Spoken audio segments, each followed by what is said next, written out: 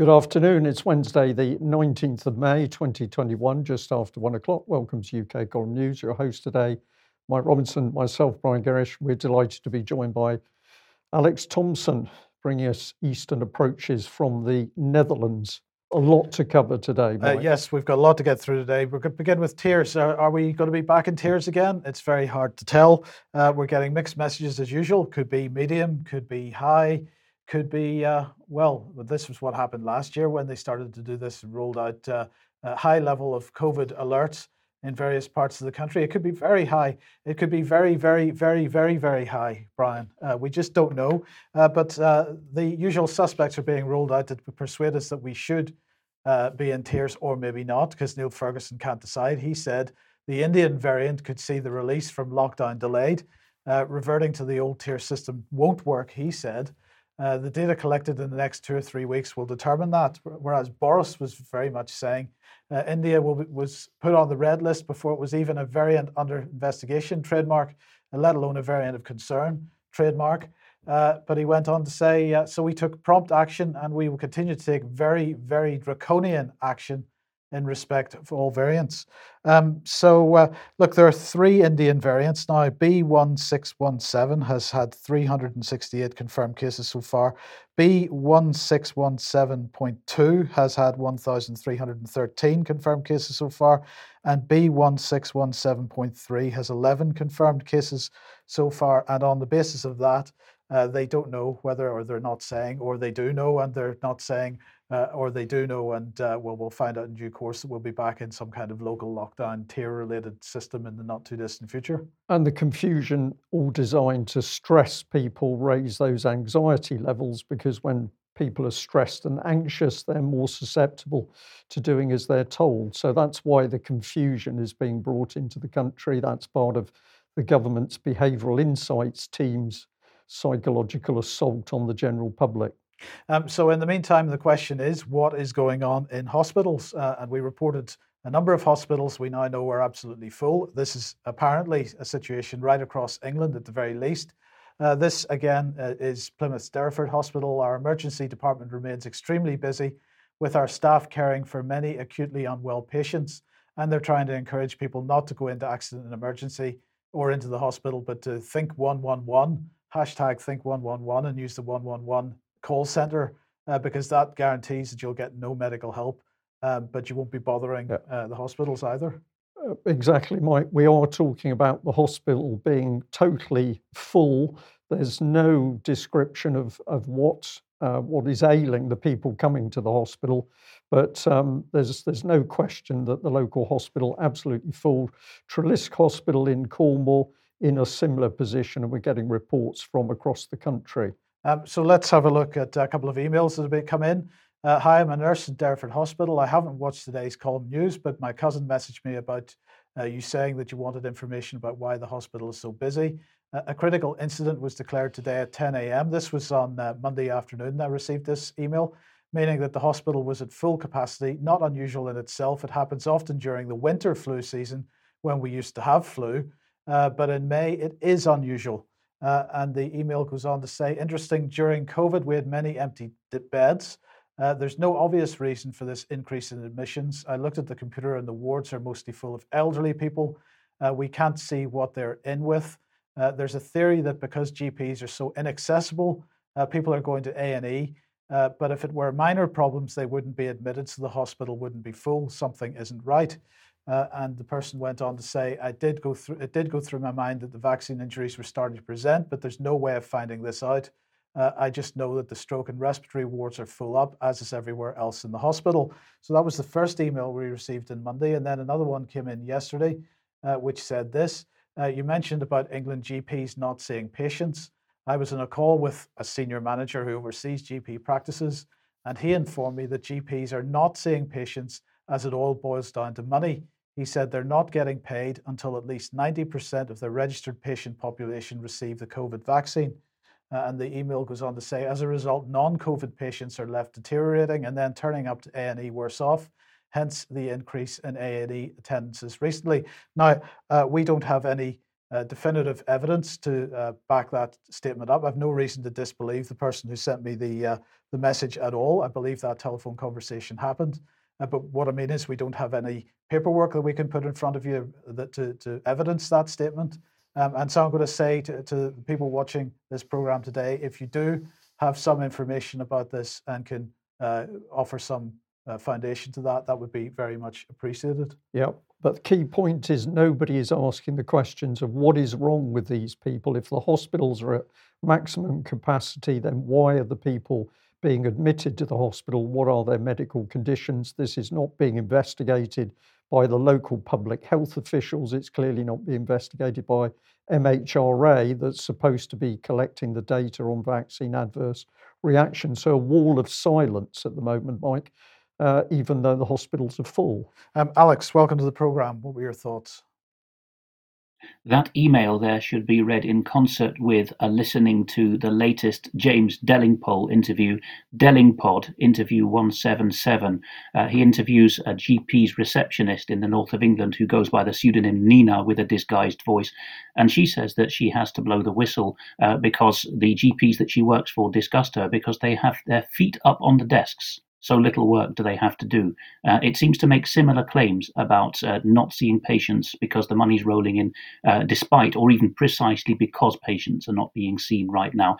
That Dellingpole interview is particularly shocking because the receptionist says that she knows of thousands of adverse vaccine reactions that she's personally dealt with as the practice receptionist, of which one, to her knowledge, has ended up on the yellow card reporting system. Okay, thank you very much for that. Now, let's just look at what the actual situation is or what the statistics are saying about hospital daily occupancy. Now, this is the National Health Service statistics from the 2nd of April 2020 until the 4th of February 2021. And this graph is extremely interesting for a number of reasons. First of all, you will see that between June and September, there is no dip in hospital admissions.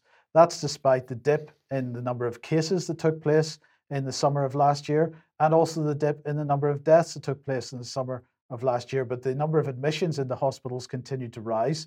So were those COVID cases? No. What were they? If we come through into the winter of 2020, we start to see that the number of admissions is leveling off at November and December time, coming very close to the 120,000 mark. And that's very close to the total number of beds available in England. So that's between April and February. And the reason that we're showing that particular date range is because the more recent spreadsheets of data provided by the National Health Service no longer give this historical data anymore. They give several weeks only. So here's the latest information showing April until May. This is 7th of April 2021 until the 5th of May 2021. And you can see that hospitals across England are absolutely full to breaking point, because this is pretty much the maximum level of patients that they can, of beds that they have and of patients that they can take.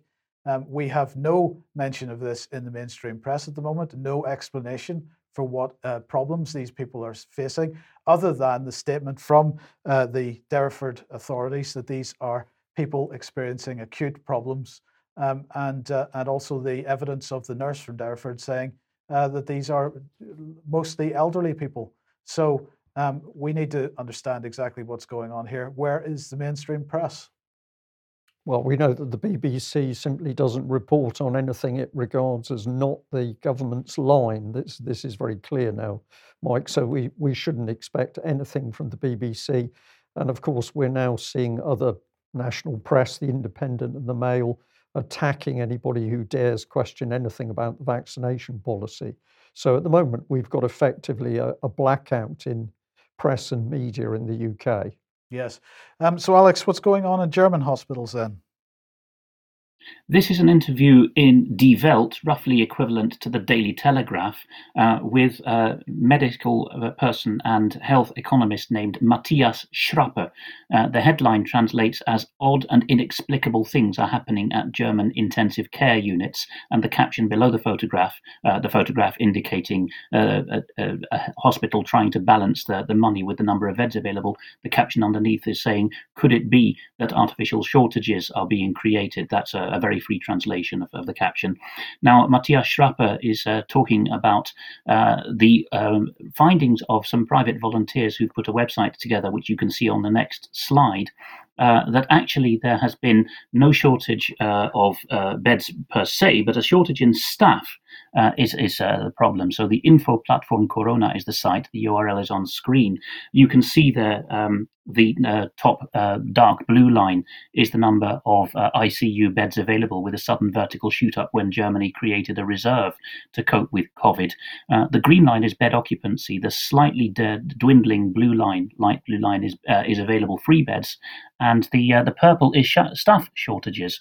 So Matthias Schrapper and others who are putting together this, it's a group of authors who put this together on corona-netzwerk.info, are suggesting that some kind of subsidy fraud is at the root of this. We should, of course, bear in mind that in Germany, as elsewhere, the claim in March 2020, when all this kicked off in Europe, was we had to save hospital beds. Now, I have interpreted for German and non-German medical overseers and planners who say in private that there is a problem with too many intensive care beds. This has to be standardized. And I am aware from other translation jobs I've done that German hospitals at a high level do engage in this kind of fraud for various reasons, some of which they say is standing up for their patients. So it is worth considering in context, and German hospitals are not above this.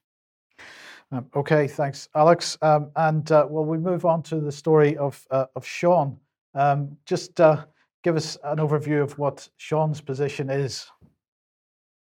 Sean is a very friendly and solid man who's recently been in touch with me, whose mother has dementia, and she's in North London. And she, as you can read on screen here, is a retired liver transplant nurse. I won't get into Sean's litany of very well-founded complaints against the clinical commissioning group for North London, that is North Central London. The CCG is the latest of the constantly chopping and changing outfits in the British National Health Service that actually commission the care on behalf of people's family doctors or general practitioners. Sean's mother says in lucid moments that she's previously had adverse reactions to vaccines. The complaints relate to the usual thing that you get often in London of carers being absolutely shoddy when they come to give the home care, and threatening and violent in some cases. Nasty stuff that we won't get into. But anyway, one of these home carers dropped into conversation, possibly because of some kind of spook channel that they're involved in, who knows. How do you feel about getting your mother jabbed for COVID? And Sean said off the cuff, well, I'd sooner blow my head off than have that happen. What happened next is that Jane Mitchell-Riley, who at the North Central London Clinical Commissioning Group she's formerly a private nurse for a London hospital. She's now in a position at the CCG in North London, wrote to him and said, I'm very concerned that you've said you would shoot yourself and your mother. So she's pretending she doesn't know the idiom. We take this incredibly serious, Sean, not managing to spell Sean correctly. Therefore, I have asked for the police to carry out a welfare check on you both today. I would do this for all of the clients if I heard this being threatened. So she's pretending that this was a threat, of course. I know, Sean, says Jane Mitchell-Riley, it's a frightening time for many people and their families in this COVID new world. She adds, I will kindly request that your new Clinical Health Commissioning case manager, so for those lost in the acronyms, and this is the British National Health Service, and particularly the bit that on behalf of people's family doctors says, get this lady a jab. I will request that the new case manager liaises with your mother's GP in terms on, that should be of, how strongly you feel in terms of anti-COVID stance. I have requested your home carer to raise a safeguard today in terms of what is happening at home. And I have also requested that a social worker becomes involved, she adds. We all want to ensure that you and your mother are protected and well supported. And in signing off, she says, yours sincerely, clinical lead nurse, continuing healthcare, and she's also independent best interest assessor. Jane Mitchell-Riley, North Central London Clinical Commissioning Group. Now, Sean has his head screwed on. So he decided that the thing to do would be to get some witnesses. So one of them is a friend and neighbour who's a postman. Another is a hotelier, I think a hotel manager, in fact.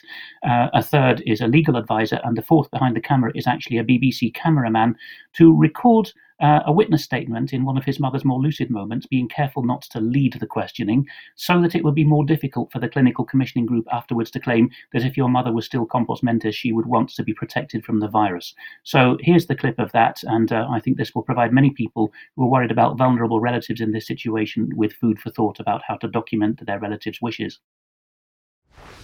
I'm Sean. I'm the son of my mother. I look after. I'm a full-time carer. Hi, I'm Ingrid. I work in hotels. Okay. My name's Edward Lowe. I'm the director of the Legal Advice Network. I'm Glenn. I'm a neighbour, friend of someone.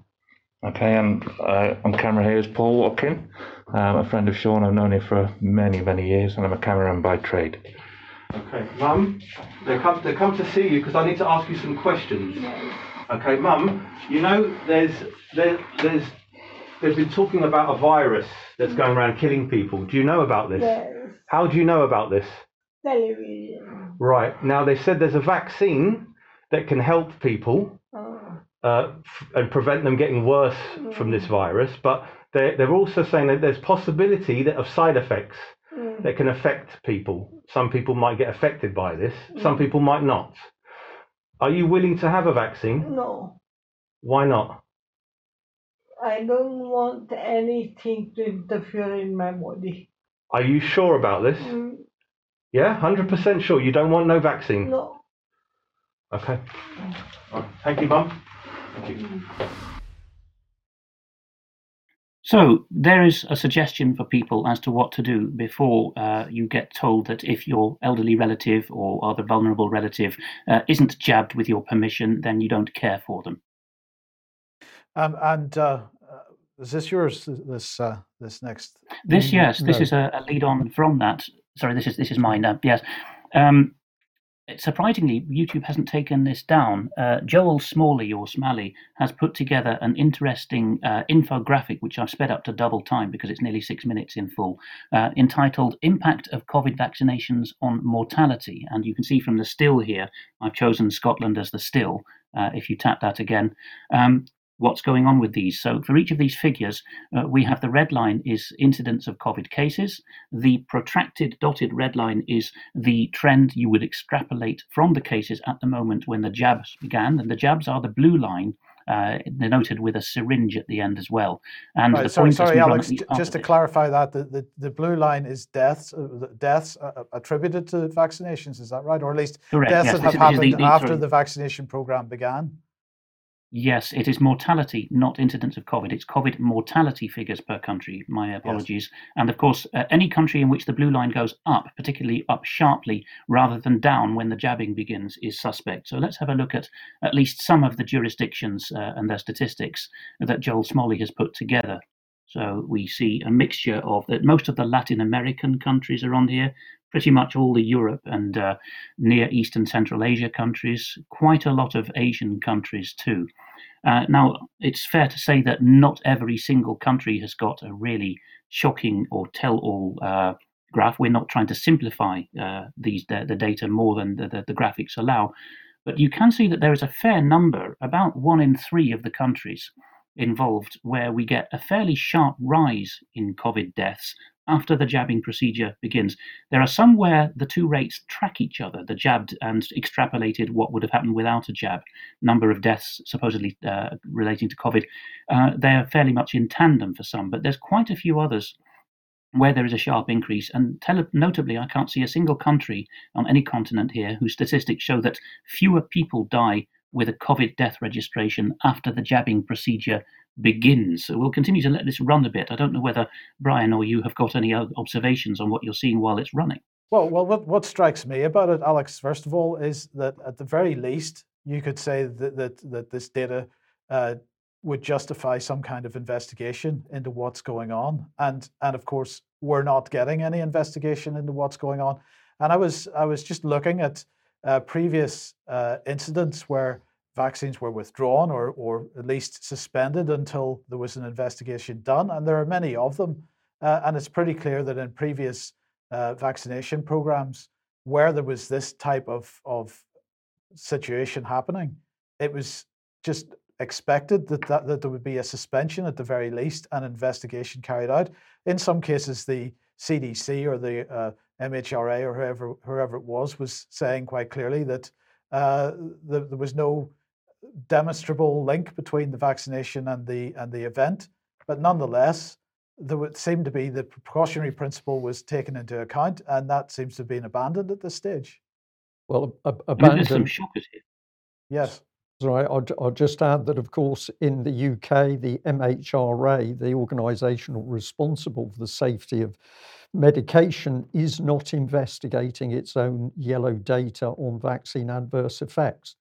So why does it take the UK column to put out this data and start to warn the general public? We are saying there needs to be checks on what we're showing here, but these checks should be done by the British government and the safety agents of the British government. But it's taken the UK column to do this. So a number of interesting questions, Mike. Yes. Okay, Alex, that takes us where to the Netherlands again? Back here to the Netherlands, simply to update viewers briefly on what is happening with anti-lockdown protests in the Netherlands. Quite a lot of footage has been shared in the free media about police violence, some of it quite shocking in the Netherlands, in the eastern city of Arnhem and in the main protest centres of the Utrecht and The Hague. But Onrecht TV is reporting Wijnand Schippers, who's a musician of a comedic bent, is leading a protest which happened in The Hague on Monday. This is one of several clips that are coming through showing that there's a good-natured vibe to the protest now. Reportedly, police are hugging the protesters in some of the Dutch venues now, which is a complete turnaround from a couple of weeks ago. So here we're going to listen to Mr. Schippers playing a 30-second clip of a ditty he's written, which loosely translates as, "I had nothing against the police until they started trampling on the Constitution, but it's not too late for them to think again." De politie was mijn beste kameraad. Toch hoop ik dat hij zich aansluit, want het is nog niet te laat. Politie was mijn beste kameraad. Met de nadruk op was.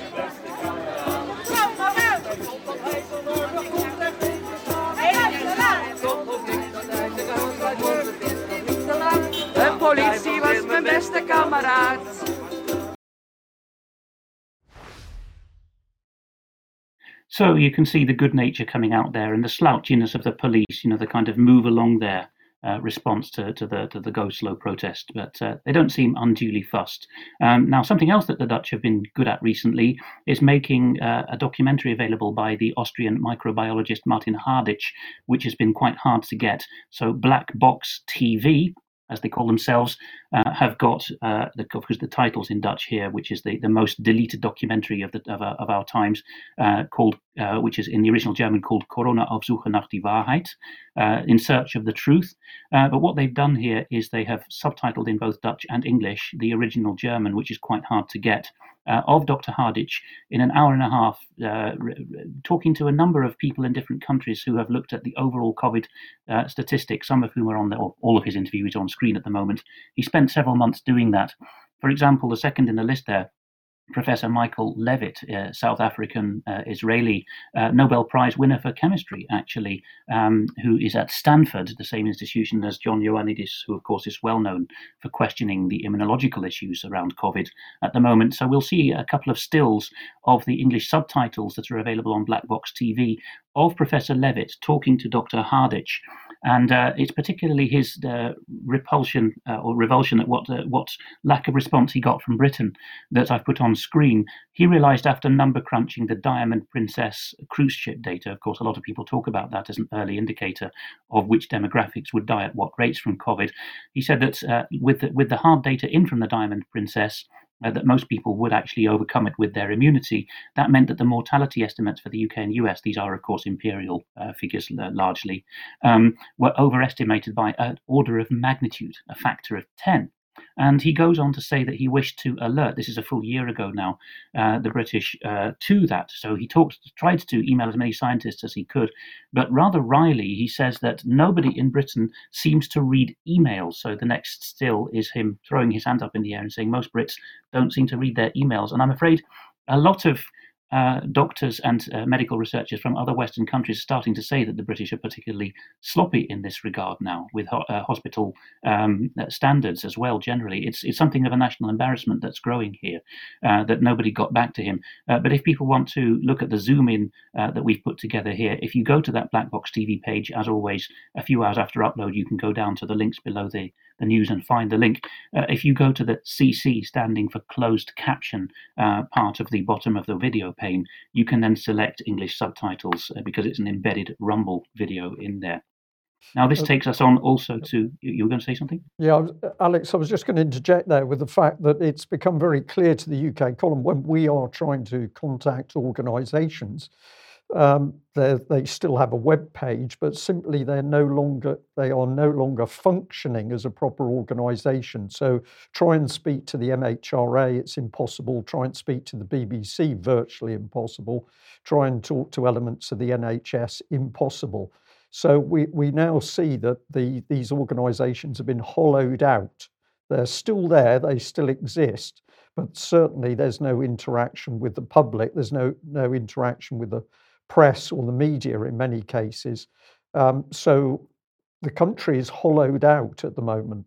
And I think we shouldn't underestimate that this is the situation, that the organisations appear to be there, but actually they're no longer functioning. Mm. So that brings us to Dr. Bhakdi, Alex. It does. Dr. Sucharit Bhakdi, originally from Thailand, is in Kiel in northern Germany and is a retired distinguished immunologist. He himself would claim that Dr. John Ioannidis at Stanford is a greater authority than he, who's on the same page as him regarding the immunological dangers of the COVID jabs. Here, the Daily Expose has one of an increasing number of English language interviews that Dr. Bhakdi does. He's impeccable in his English. He went to school in Britain, and he's coming out with quite strong language here. So he's telling the Daily Expose that parents are willingly allowing their children to be killed if they allow them to have the COVID vaccine. And you can see, you can freeze the frames and read some of these highlights, but he's talking about, he's using words like idiots and stupid to describe specifically actually some of the people at Imperial College, Neil Ferguson, who have been behind the modelling that Professor Levitt was talking about to Dr. Harditch. And on the next slide, there's a little more. Yeah, but sorry, just before we move on, he's also having a go at the vaccines minister, Nadhim Zahawi. Yes, that he knows that Britain has a vaccines minister when he's in Germany is quite something. And for him to have come up with this strong language suggests to me that Dr. Bhakdi has been particularly nonplussed or worse at what Mr. Zahawi, a silly mistake, but he's not a doctor at all, but Mr. Zahawi, the vaccines minister, has been saying. So if we look at more of the stills of the interview, we can see that he's talking about the particular problem with cerebral thrombosis, cerebral thrombosis, so blood clots in the brain, which is an extremely, vanishingly rare problem for most kinds of patients to have. And Dr. Bhakdi was tearing his hair out because he could see the characteristic indicators of that, such as the shakes that people were getting after the jabs. And there again, it's a bit small for me to read, but perhaps you want to read the bottom paragraph there. Well, he's saying your stupid government, Neil Ferguson, who has no idea what's going on in medicine, never studied anything that would allow him to. Why don't people listen to doctors? Because they're corrupt. Science is corrupt and the scientists are corrupt. So that's really pretty strong. It is, and he's got even a moral and national thing to say. That the last little extract that I've put up from that interview is, I went to a British school and was taught the meaning of honesty and courage, and you have lost all of those things. You have lost everything. The British are following in the past and present footsteps of the Germans. How absolutely shameful. Don't you have any pride? And in other interviews, such as the one I've taken a still from on the next slide, which was talking to an Austrian interviewer about half a year ago, just for reference, the still here is him showing the part of the German criminal code which in his argument, prohibits the use of menaces such as fines to make people do things. In his argument, that would include forcing them to wear unnecessary masks. In talking to the interviewer in question there from Austria, he was making similar points. He was saying, when he was asked why Britain, France, Spain and Italy were the only countries with excess mortality in hospitals at the time in question a year ago, that's informative in people's minds for the COVID crisis, he says, well, let's be brutally honest, those are 4 countries that have sloppy hospital standards, and that's he's lumping us in with what many people would consider some of the worst countries in Western Europe for hospital standards, and I'm afraid that he's got a leg to stand on there. He's also, it's only in German so far, despite the English title. He's come out with a new book in German with his wife, Dr. Carina Reiss, Corona Unmasked. So German readers should get hold of that, because it's not that thick, and it's a fairly good summary of much of the current state of knowledge, and I'm sure that will be coming out in English translation soon. Now, crucially, Dr. Bhakdi is wanting to get this out to concerned family doctors and other treating doctors. If you're wondering what you can do to get some evidentiary basis to your concerns about the current COVID jabs, he's saying that you should run a D-dimer test, D-dimer. These are protein fragments indicating that a clot has probably taken place in the blood. Run one of these tests on patients before and again 5 to 7 days after the administration of one of these jabs on your patients. And if you find that a sizable minority of your patients have elevated D-dimer values after the jab, that would be admissible in court. The big thing, which is the thrust of Rainer Füllmich and others now, admissibility in court, as prima facie indicating that the causation of the thrombosis is actually the jab that was administered. That is the current evidentiary bottleneck. I'm aware that in countries like Britain, if you're in the public healthcare system, your managers will say, why are you wanting to run a D-dimer test? You may have to be creative about that, but that's the evidentiary standard in question. Obviously, we're not doctors, but WebMD has, you can freeze the screen to have a look at it a little, some basic information for patients about what a D-dimer test is, when it is administered, whether it is risky, hint no, and on the next slide a little more detail just about that, and of course making plain in the last screenshot there that there are other reasons besides thrombosis why there might be elevated D-dimer values. As always in medicine and law, there are exceptions to everything, but this is good prima facie evidence that I think quite a lot of treating doctors ought to be coming up with. And while we're on Dr. Bhakdi, who is a native of Thailand, who left many years ago, Thailand now has a province, Buriram, whose governor has, even though these are still experimental and emergency youth authorization jabs all over the world, he's decided that he's going to send people door to door around his province, making sure that people fill in a health questionnaire. So if you tap that again, there's a little more detail. A health questionnaire will, in a statistical and non-medical way, decide whether they are high, middle or low risk, it would seem. This has to be filled in by the end of this month. And when health officials, presumably not all qualified doctors, or officials from the disease control department, so there you are, civil servants, decide that you're in the box as high risk, computer says no, then you will get a jab order. And if you refuse your jab order, that will be a criminal offence. You'll be fined 10,000 baht or jailed for that. So we are actually seeing, people taking pretty unlawful action in the extreme now, comparable with the troops on the streets of Dallas going around the young clubbers now saying, hey, bud, want a jab, with no indication that they're registering patients to batches or doing any kind of informed consent procedure. Now, some more positive news, and there'll be a lot more about this in Extra Time for our subscribers, because people are asking, what about legal solutions to this mess that we're in and this rank unlawfulness? Well, here is a little taster of something we'll be discussing a lot more in Extra Time about legal solutions. Pilatus Today, a paper for Central Switzerland, reports that a group of concerned citizens, and of course, and in fact 5 organizations, including the Swiss Friends of the Constitution, have indicted Martin Ackermann, the head of the Swiss equivalent of SAGE. In Switzerland, they call it the COVID-19 Science Task Force. In the Netherlands, we call it the Outbreak Management Team. These are a little more honest titles than SAGE. They're about managing the population. And if you tap the next slide, you'll see some of the detail of the criminal and unlawful intimidation of the population that they are charging Mr. Ackermann with. It involves repeated bogus prognoses, systematic manipulation of intensive care bed data, comparable with the German piece that we reported on a moment ago, false pronouncements on hospitalization rates and death rates, and They accuse him of constantly changing recommendations on what measures to enforce on the population, just according to what would suit the narrative best at the moment in question. So even though ultimately we're going to need people's systems of law to deal with this, and more about that in extra time, there's an indication that in some countries, even the mainstream law forums are finding ways of dealing with this. And Alex, really good to see that the professionalism of many of the reports coming in, and the amount of professional work to put evidence together to show people what they can do in a legal sense, all of that is growing and the quality is growing. It's very obvious to see that.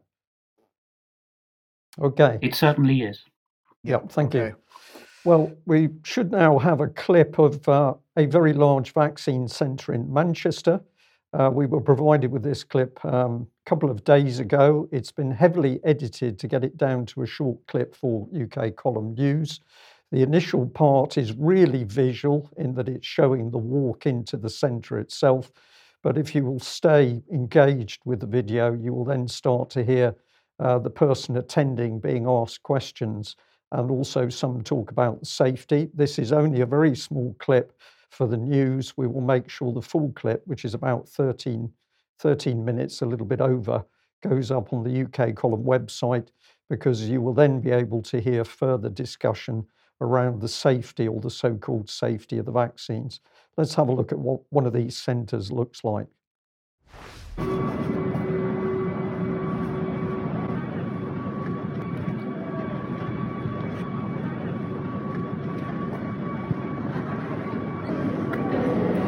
Remove your face mask for me. I'll pop it in your pocket or in the bin if you don't need it. Sanitise your hands and pop on a new mask.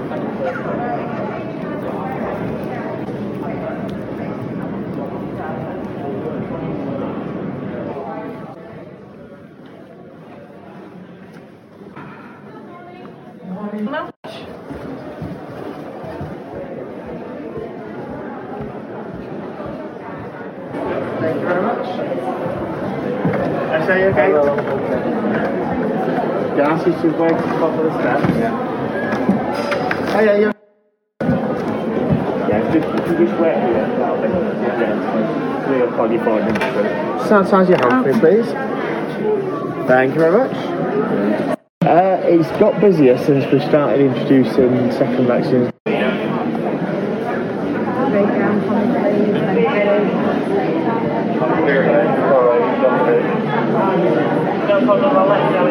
Number 9 for me, please. Could you sanitise for me,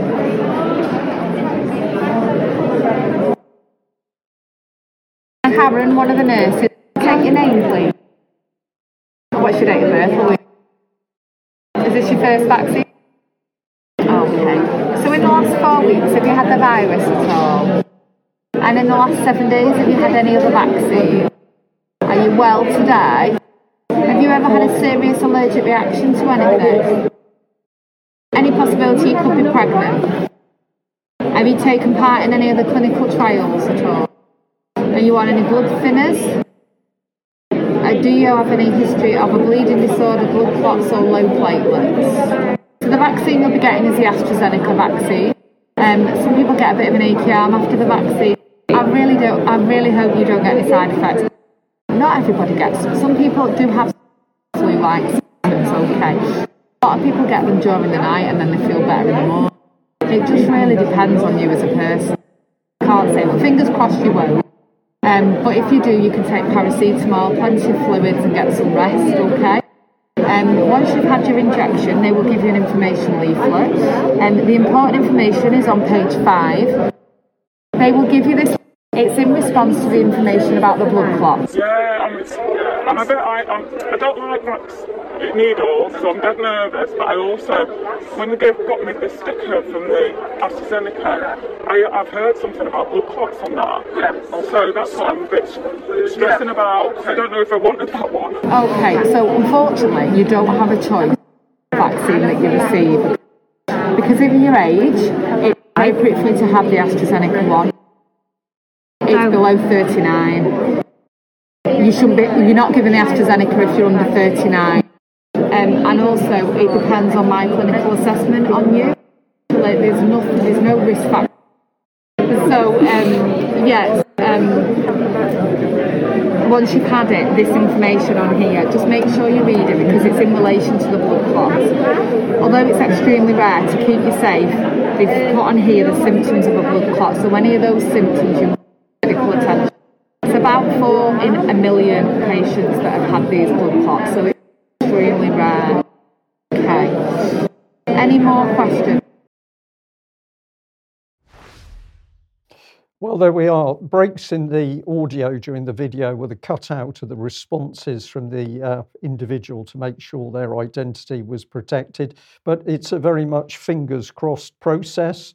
Nothing to worry about. There have been some blood clot problems. We'll give you the information on the vaccines after you've been vaccinated. And, well, you shouldn't really have any problem at all. Now, in the full clip, which I say we will get up on the UK Column website, you'll be able to hear the person asking more questions around the safety of the vaccine, and you can hear the responses of the team. The particular person who attended decided towards the end of the clip that they weren't going to stay any longer, and they certainly weren't going to have a vaccine, so they left the facility. Alex. Again, this should be taken in concert with other UK Column information. People should get used to finding the news direct from ukcolumn.org and using the search facility, the magnifying glass icon. In this particular case, you have just put up a good man down, the fatal reality of vaccine adverse reactions, an interview with two sisters in Manchester of daughters of a very healthy man in his 70s who had a horrible and they would say unnecessary death as a result of the jab. I don't know whether it was AstraZeneca in his case or Vaxzevria as they now call it, but the whole point in much of that 2 and a bit hour video that you've put embedded in that page is that the patient information leaflet was not provided, and that seems to be the same here. Well, there's a lot of information in that video clip. A good man down, Alex. Thank you for highlighting that.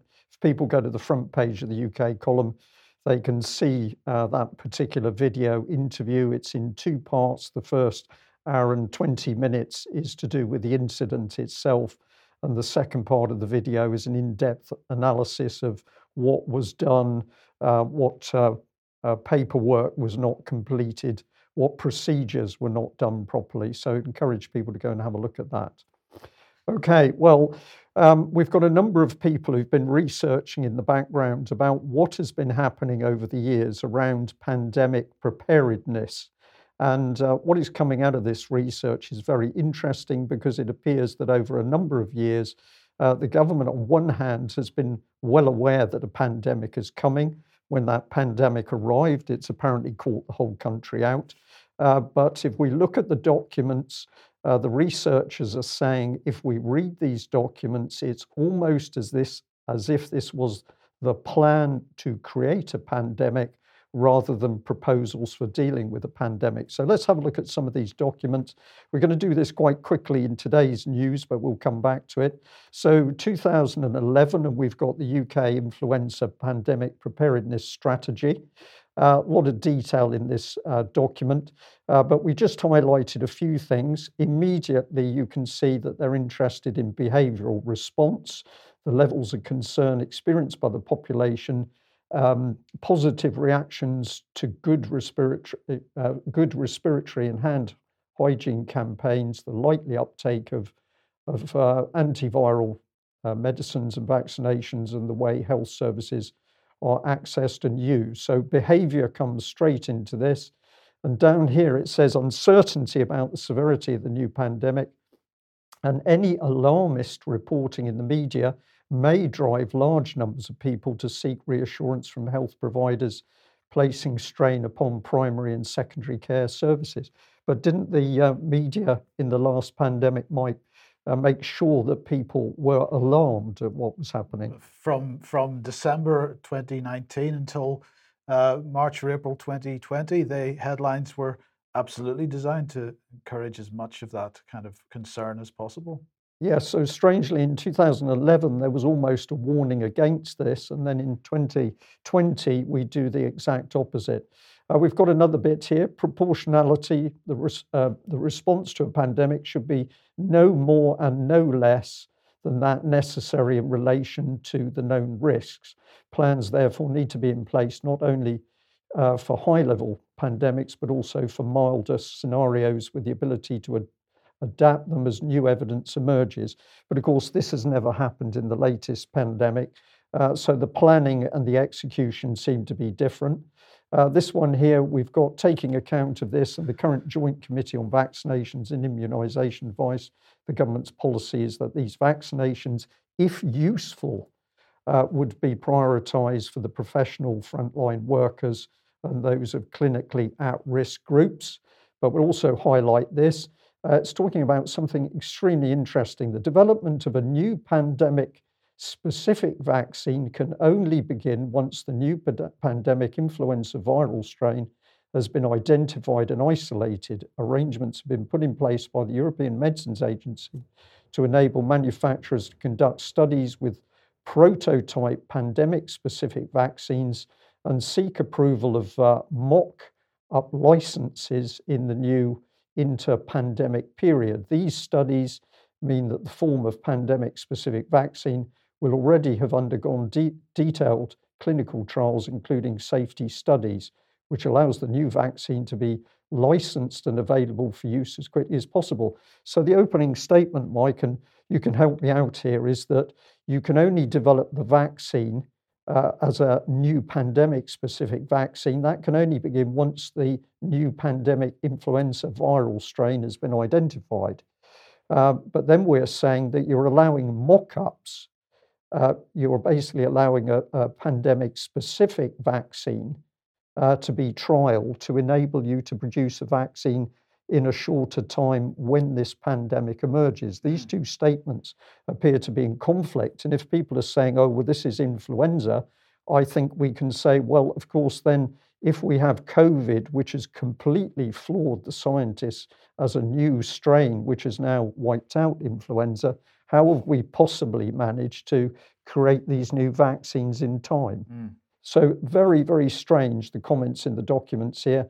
As a contingency measure, the government is currently in discussion with manufacturers about the possibility of securing new advanced supply agreements for a pandemic-specific vaccine. Which is exactly what they did. Exactly what they did. So crystal ball here. We don't know when a pandemic can appear, but back in 2011, it seemed as if they knew exactly what was coming. If we get into maintaining public order, it gets fairly serious pretty quickly. In the event of civil disorder, the government rely on existing legislation and normal enforcement measures as far as possible, but may consider the need for additional powers. Well, they certainly got into that. And here's the media again. And you will see that it's talking about appropriate health-seeking behavior and vaccine uptake. So 2011, they knew full well they were going to be using applied behavioral psychology. There was a lot talking about the number of bodies and deaths that were going to appear. So this was all about burial plans. So let's turn it round and say, well, where are the bodies in 2021? We don't know. More evidence here. This is applying behavioural insights to health. Have a look at the forward for the detail. I know this has got quite a lot of small print on it. Have a look at this one. This is a paragraph inside this document. And what's it saying? The importance of behaviour. There's been the assumption that central government can only change people's behaviour through rules and regulations. Our government will be a much smarter one, shunning the bureaucratic levers of the past and finding intelligent ways to encourage, support, and enable people to make better choices for themselves. You're laughing, Mike, because, of course, what's in my head is this document is dated 2010, December 2010. This fits in with a Mindspace document, but what behaviour were they encouraging? Fear, anxiety, and stress. Alex. This is not actually the whole of the backstory. We and many other people who are in the loop, as it were, or aware, started seeing around 2010, 2011 applied behavioral psychology. And of course, 2009 was the, many people remember it as the Tamiflu scare, but the previous inflated statistic pseudo-pandemic. But as far back as 2007, there was a precursor to exercise Cygnus. It's exercise winter willow. And it would be particularly compelling to get whistleblowers from the professions of coroners and forensic pathologists and registrars of births and deaths, those three, coroners and pathologists, who in many people's estimation speak for the dead to protect the living. They have been sidelined, and it seems that the lessons that were learned in order to sideline the coroners and the forensic pathologists and the registrars of deaths were lessons learned from Exercise Winter Willow 2007. So anyone with a long institutional memory, we need that as the next iteration of whistleblowing to try to get deeper into what's been going on here. The bodies is a big area that we'll be getting into in more detail. At the extreme end, some people are concerned that there is an undue incentive, ash cash, to incinerate the evidence by having more cremations per year than burials year on year. That is something we're looking into responsibly with members of those professions, but we need more coroners, pathologists and registrars of births and deaths on site. Excellent, thank you for that. Alex, of course, spot on. Let's just follow through, and you've mentioned Cygnus, but we've got a Department of Health document here, Scientific Summary of Pandemic Influenza and its Mitigation. So this is March 2011. This is the sort of thing that it said, prepared by the Pandemic Influenza Preparedness Team with expert input and advice from the Scientific Pandemic Influenza Advisory Committee. This is a sort of spider's web of organisations which we still haven't got to the bottom with, what their authority is, what their scientific capability is, we just don't know. But all of them seemingly able to plan on something coming in the future. Here's the behavioural interventions. This caught my eye because it says that basically key principles in communicating risk to the public includes being open and transparent. Well, I think we'd all agree with that.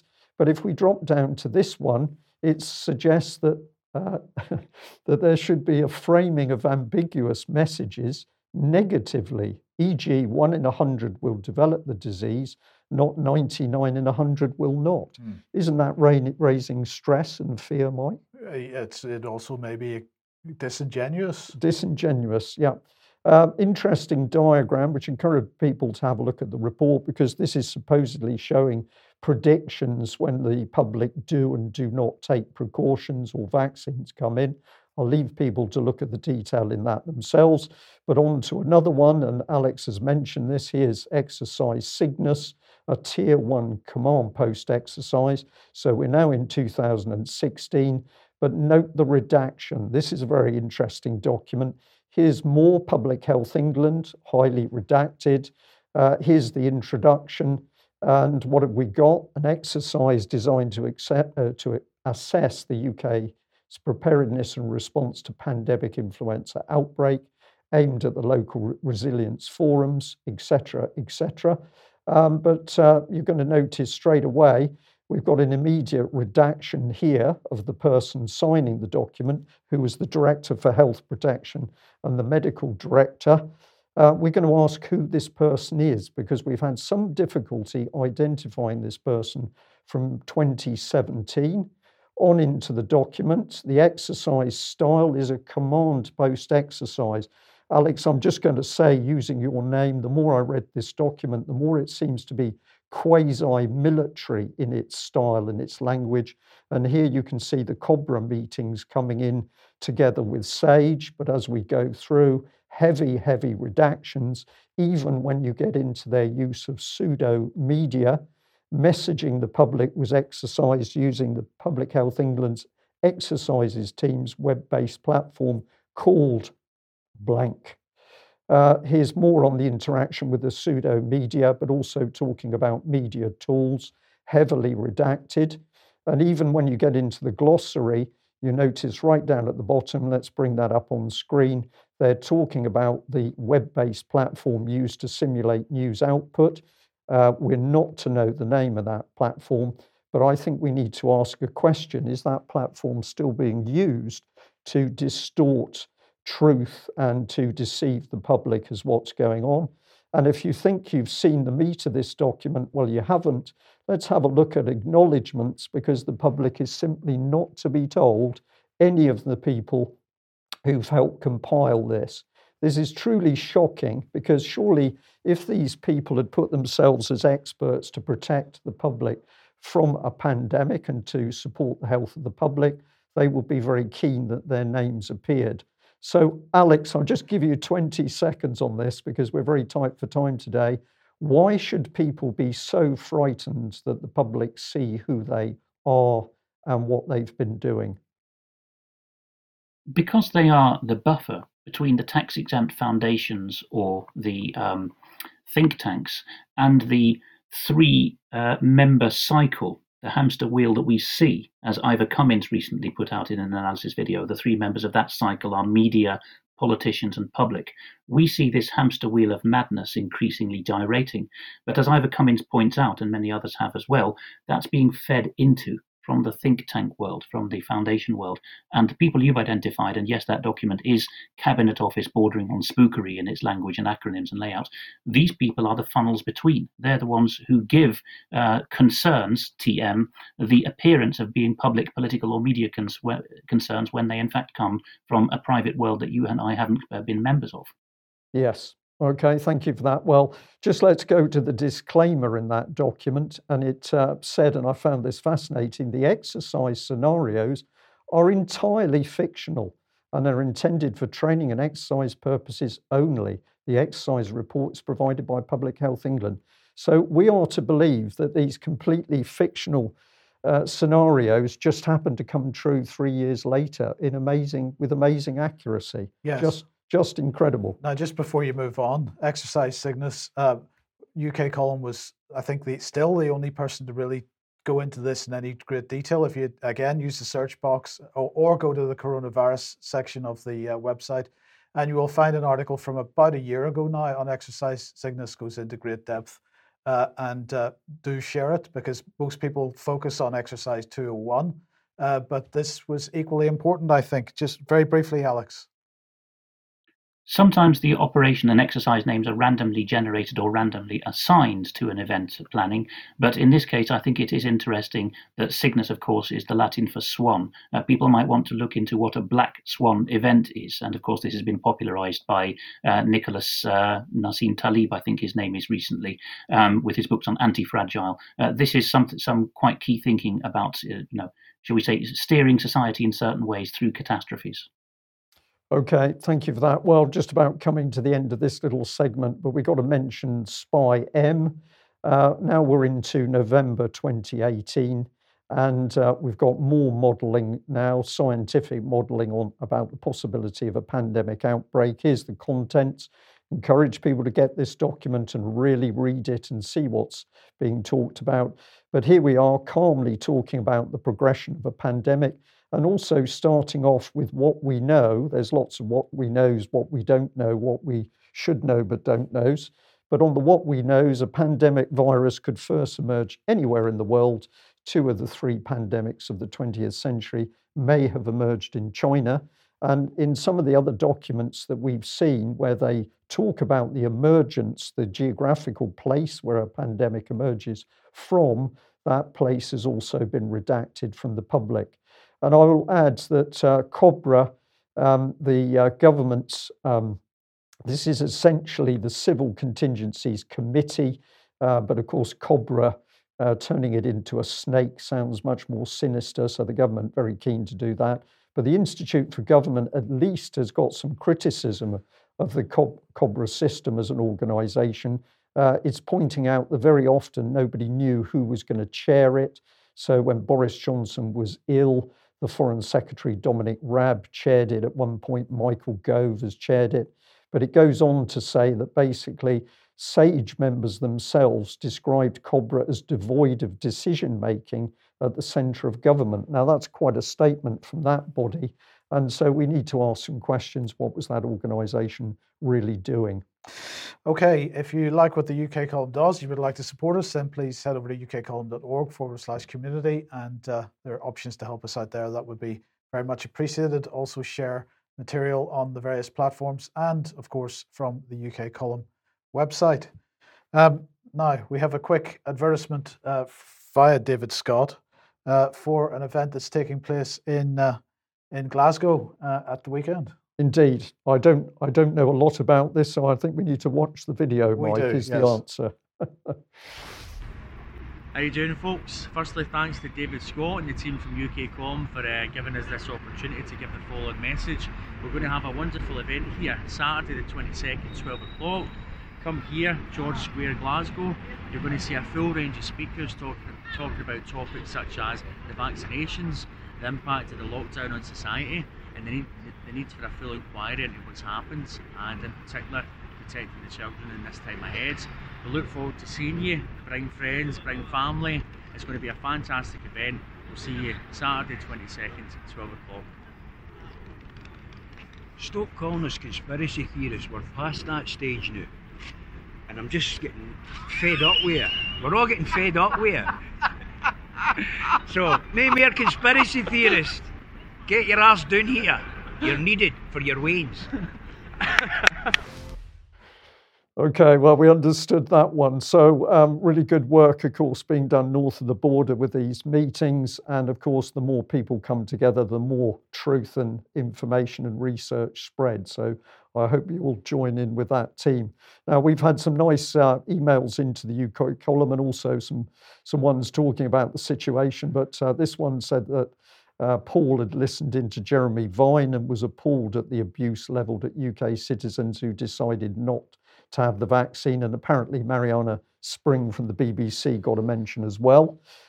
We've also had this one from a couple who said, thank you very much to the UK column for restoring harmony at home, because now husband and wife can both see what's happening, and that's calmed things down. So we're really delighted to have been doing a bit of counselling at home, so thank you for that. This was sent through to us, which I'd read twice before I thought, I can't believe this, but essentially the Drug Safety Research Unit is looking for people who've had their first AstraZeneca COVID-19 vaccines to take part in an online study to monitor its safety. Oh, but surely not. But surely it's been declared safe, Mike. So yes. We're going to have a safety study on a safe vaccine to check its safety in case it isn't safe. Well, there we are. This one is about people responding to the whole things about vaccine and vaccine passports. So a lady, Margaret, who says that basically they've been watching the UK column and what we're talking about is resonating with them at home, particularly as they've had a family member who had died of a reaction to a drug. That happened some time ago. But of course, it's showing us that the pharmaceutical industry is not perfect.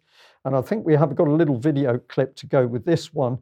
Several people sent in this. It's a clip of a symptom-free COVID testing bus that's actually been vandalised. And I have to say, we looked at this and our view is that damage of any public property or otherwise does not help the cause against vaccines. So we're going to show the clip. But I would hope that this is not genuine anti-vaxxing people who've done the damage. Have you smashed the bus up? Sorry. Have you? Yeah. Wow. Passed on. 3 people on a scooter come on and smash there. What have you done that with? A hammer. A golf club. A golf club. So apparently 3 hoodies attacked the bus with a golfing iron. But we certainly wouldn't condone this behaviour. And of course, it doesn't help the wider case for arguing and putting across the evidence that vaccines are not safe. Alex, we're rapidly running out of time here, so we need to run through these. But State of Fear is a new book by Neil Oliver, who's Scottish broadcaster. He isn't. He's just the guy who wrote the promoting blurb. It's Laura Dodsworth who wrote it. Oh, Neil I Oliver, actually. Apologise. Right.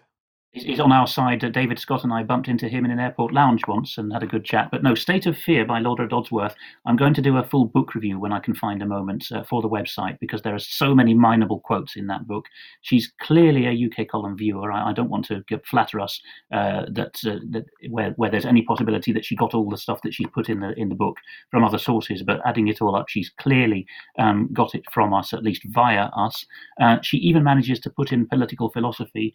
Giorgio Agamben's State of Fear makes an appearance, one of these slender tomes of why we are misruled by people. But to explain why this is important as quickly as possible, think about the vignette of this morning where the Minister for Apprenticeship and Skills, Gillian Keegan, was cornered on talk radio by Julia Hartley-Brewer and asked, can we go on holiday to France and Spain? No. But that's not law, is it, Minister? Well, no, it's guidance. So why are you telling us we can't? Oh, well, she doesn't quite say this, but Gillian Keegan basically says, well, because the people told me to. And this book goes into the detail of who those people are, SAGE in particular. And there's in chapter 11 of the book is actually about counting the bodies. That's the chapter title of 11. For that chapter alone, if people were concerned by the exercise Cygnus segment just now, they should read that chapter because I'm hearing from doctors separately, all the safeguards that were put in place to prevent a repeat of the Harold Shipman mass murder of patients by GPs have been unrolled. And that has to do with the lessons learned from Cygnus, chapter and verse in chapter 11 of that book, where Lucy Easthope, a senior lecturer in disaster recovery, is interviewed at length and is very frank about that. She says that the Coronavirus Act had been framed to take away all the problems we found in exercises like Cygnus, and as a result of that, nobody can count the bodies. So Laura Dodsworth has done a brilliant job there. It seems that the Cabinet Office tried to smarm up to her when she was doing her research and persuade her to come over to the dark side, but she knew what was going on. A couple more things from me. Viewers have been asking on our last posted YouTube video from a month ago now, where are we? Large numbers of well-meaning people, and not just dim-witted people, but intelligent people like this chap who just didn't know where we'd gone, are still asking where we are. So ukcolumn.org, please tell everyone you know who was interested in us and who should be interested in us that that's the place to go, because people are finding that difficult to keep up with sometimes. Now, you, of course, Mike, have been doing yellow card data crunching and making that available on ukcolumn.org in the yellowcard.ukcolumn.org subdomain. For the US data, there's a solemn moment about to transpire. OpenVAERS, the open access version of the VAERS database, which has been done by a similar Mike Robinson figure in America, is about to pass 1 million vaccine adverse events in the United States. And Natural Health News is reporting for the European Economic Area, which is the EU++, basically.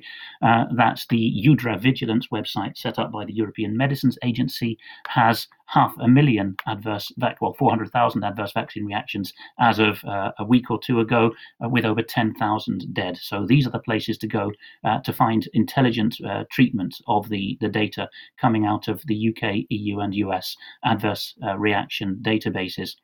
The Register, which is largely there to report on breaches of data privacy and other nefarious uses of data, is now reporting that the NHS is about to perform its biggest data grab in history. It's going to digitise a lot of records currently held in Britain by the general practices. A lot of European countries have already gone this step of digitisation. The official announcement that they're covering here says that the data collected will include the diagnoses and symptoms data, but also physical, mental and sexual health, data on sex, ethnicity, sexual orientation, and on who's treated patients. If you trust the NHS, that's not a problem. If you have your questions about the NHS, well, we're told how to opt out of that by people who've got in touch with us. So if you tap that again. Sorry, Alex, I'm just going to make the point. There is an exemption to the opt-out for anything related to COVID-19. So even if you opt out on the NHS website in order to avoid having your data shared, there is an exemption for COVID-19 related issues. And so that effectively means the opt-out is worthless. This is why outersight.org, Clive Menzies or Mingis reported, as we covered a week ago, that a call centre lady employed by the NHS could directly update someone's medical records, having cold called him. Yes. But anyway, NHS Digital General Practice Data for Planning and Research, the slide on screen at the moment, has the innocuously named other ways to make a choice about sharing your data. The URL is also there for those who want to copy it in directly. The links will be under the broadcast. To the extent that you can opt out, that's the way to do it. Robbie Moore, the Conservative Member of Parliament for Keighley in West Yorkshire, and this is not just open to his own constituents, has opened a website, robbymore.org.uk/vaccine passports. He is canvassing the public on whether the government should introduce these travel permits or movement licenses, actually, for everyday life in Britain. So I would say get onto his site and make your views known there. And then we've got covidunmasked.net. The first of two quick deserving mentions of donation support, covid-unmasked.net. If you tap that, you will find that it's Brian Snellgrove who runs that, and he is a humble retired man who spends his whole working day on this. He needs help to keep paying the bills. He's not getting much publicity, and there is a great amount of useful and vital information on there. So I would suggest people make a small donation there, or even consider a recurring donation. Likewise, Craig Murray, who's still got a stay of sentence for his contempt of court or sentence, although he's been given the jail term provisionally. He's appealing for much needed defence funds.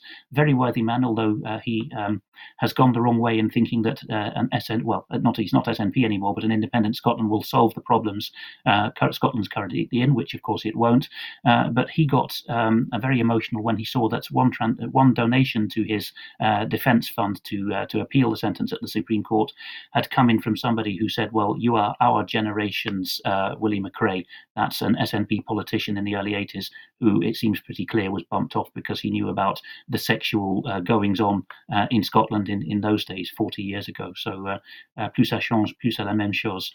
Also to tout the section fairly embedded down the ukcolumn.org front page, stories we're watching. You've already missed these 8. Please get into the habit of checking this rolling ticker tape section every couple of days, because I'm putting a lot of also ran stories of high value in there that we just don't have time to cover in the news. This is another way of doing justice to all the people who email us with useful leads. The ones that are currently up are on screen at the moment. Some of them are military, some of them are to do with bailiffs, some of them are to do with COVID items, and some of those are auto-translated, but keep watching that. It's an integral part of the UK Column coverage, and it's another reason why you should be going to ukcolumn.org and reading it carefully every day.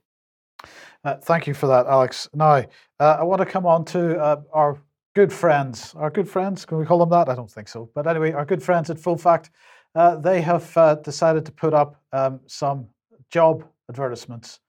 Here we've got the first one, Policy and Parliamentary Relations Manager. This is all about policy and advocacy. The role is in London, although it could be flexible and remote. And you can apply for this job. That's one job, Policy and Parliamentary Relations Manager. They've also got a Policy and Government Relations Manager. They're independent, of course, Mike. Oh, they are. Oh, well, hold on. They are. They absolutely. Well, yes, they are. But here, look, these two jobs are basically the same. It's only about who's on the receiving end that matters. So in the case of the parliamentary one, that's MPs. In the case of government, that's obviously the cabinet. So let's have a look at this particular role. Full Fact, an independent charity and team of campaigners and fact checkers, is recruiting a policy and government relations manager to influence government legislation, regulation, policy and practice, and the action of internet companies on addressing misinformation online. Now, of course, the fact that they're a team of campaigners means that they're not really they're not objective. They've got a position. We're going to show that again in 1 second. But what's this all about? You will be a key team member in our campaign on the forthcoming online safety bill, making sure we have the relationships with the government and other relevant organisations, as well as building policy propositions to influence this key legislation. So they are going to run a campaign, bearing in mind that they have positioned themselves as the independent fact checkers for everything in the UK. They're going to run a campaign directly lobbying government for this role, and the other role is directly lobbying MPs in order to push their policy agenda and influence the online harms the online safety bill. Now, if they're doing this, I'm going to say to everybody watching this program, you need to be doing this as well. You need to be making your position absolutely clear on this, because otherwise we're going to end up with some legislation which is extremely unpleasant. Now, let's just remind ourselves very briefly of Full Fact. This is Ben, who Brian didn't put on the program the last time we were discussing Full Fact. And well, Ben had pushed out an email a couple of weeks ago, if you remember, on the issue of the visit to Bath by Sir Keir Starmer when he was confronted by the pub landlord. And if you remember, we covered this email and just showed the disingenuousness of this organisation and how they were presenting their facts, the corrections to the allegations that the pub landlord was making. First, the pub landlord argued that the average age of a person who died from COVID is 82 years and 3 months, whereas the average age of death from other causes is 81 years. Data from the Office for National Statistics largely supports this, but this doesn't mean that people dying of COVID in their early 80s were necessarily going to die weren't necessarily going to die of something else. And he went on to say the data shows that if you reach the age of 82 in the UK, you're actually expected to live for several more years. He clearly doesn't want to recognize what the word average means. And this is a misleading and disingenuous statement. And therefore, Full Fact demonstrating that they have an agenda to push here. They're not being objective. They're not being honest. And when the facts go against their agenda, they're prepared to twist the facts to pursue their policy agenda. His next argument, that's the pub landlord, was that the UK experienced a similar rate of death as recently as 2008 when lockdowns were not imposed. It's true that the last time the death rate was this high was in 2008, but this largely reflects that we've made progress in healthcare and encouraging healthy behaviour over the last 13 years. For example, we smoke less as a country now than we did 13 years ago. Again, a complete misrepresentation of the facts. When we look at age standardized mortality, we find that indeed 2020, the previous worst year was 2008, but 2020 was only the 9th worst year since the turn of the century. And while we see that age standardized mortality has been falling actually since the Second World War, as a result of the financial collapse in 2008, we've seen that trend downwards has pretty much stalled, and we've had a fairly horizontal trend since then. And although 2008 was a slight uptick, it doesn't take us to a position any worse than 2008. So again, misleading in the extreme. He went on to say it could be argued that the pandemic has seen these improvements in the mortality rate reversed, and this was despite national restrictions without which the death toll would have been higher. Again, he provides no evidence to back this statement up, and whereas the UK column has consistently for a year now been providing evidence which suggests that is complete nonsense. And he went on to say people have the right to disagree, but people deserve all the facts in their proper context so that they can make up their own minds. Well, he certainly provided a context, but I would very much dispute that it was the proper context. And so Full Fact absolutely demonstrating their position on this stuff. And if they are the people that are going to be lobbying Parliament and they are the people that are going to be lobbying government, then we're going to end up with something, a piece of legislation, which is not very pleasant. So just very briefly to run through this. This is about what they're describing as Category 1 platforms, the big social media platforms and search engines. It's about services used in the UK. Ofcom is going to become the regulator. There's plenty of room in this for scope creep through the Secretary of State for Digital Culture, Media and Sport issuing statutory instruments, secondary legislation. And of course, there'll be very little publicity unless the UK column provides it of what that statutory legislation, as those statutory instruments would be. It causes a duty of care to be imposed on the platforms. It's absolutely going to have a chilling effect on freedom of speech. The platforms will need to err on the side of caution with respect to taking material down on the basis that not only are there big fines for these platforms, but individual managers could be criminally prosecuted if they don't fulfill their obligations, which are effectively going to be policed by Ofcom. Freedom of expression will be absolutely ensured. There'll be no problem. You can say what you like, but you will not be heard because you will not be able to share the material on search engines, via search engines or via the platforms. So that is the situation there. And democratic content will be protected. Content that the government perceives as democratically important will be protected by the platforms, and other content will be suppressed. Journalistic content will be protected. Journalistic content means here from the big media organizations like the BBC, the Guardian, the Telegraph, and so on. We may not need to, this is recognized news publishers. We may not need to worry though, because citizen journalist content will have the same protections, except no, it won't, because what they mean, I believe, by citizen journalist content is the likes of Bellingcat, approved citizen journalist content, in the same way that the mainstream press will be approved. Citizen journalists will have to be approved as well. This is extremely dangerous legislation. Alex, just very briefly, I'm interested in your thoughts on this, but this is something that people have got to get engaged with and start lobbying their MPs now.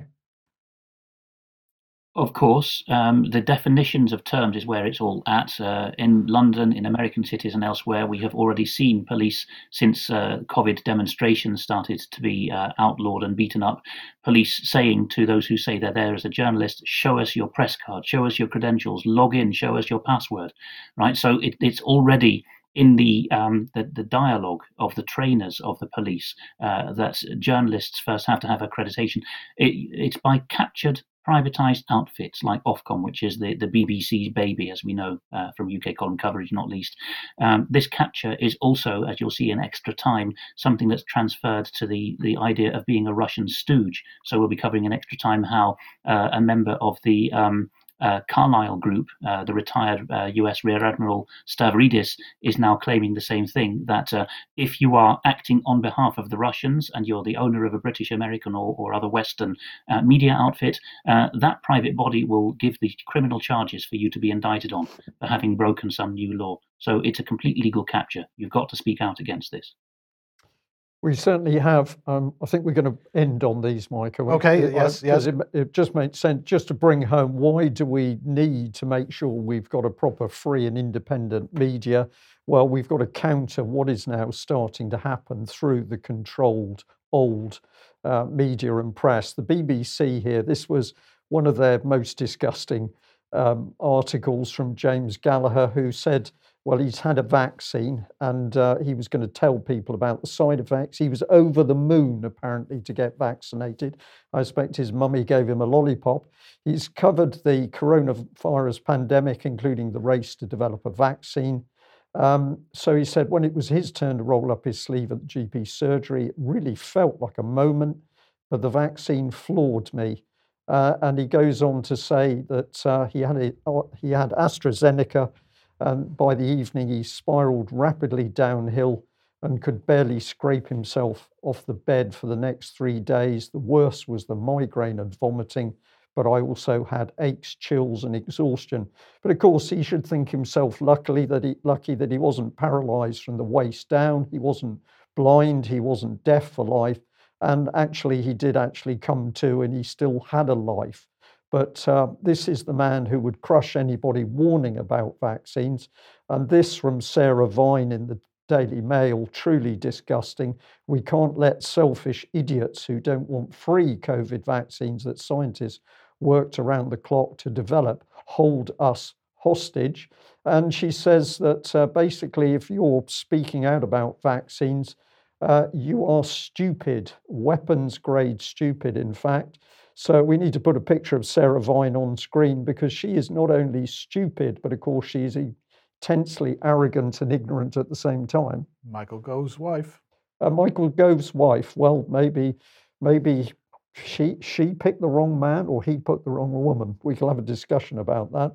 And this is The Independent. This is what we do about anti-vaxxers. No job, no entry, no NHS access. That last statement is effectively saying that if you dare to challenge vaccines, as far as the state is concerned, you can crawl away and die, because you're not going to get any medical support.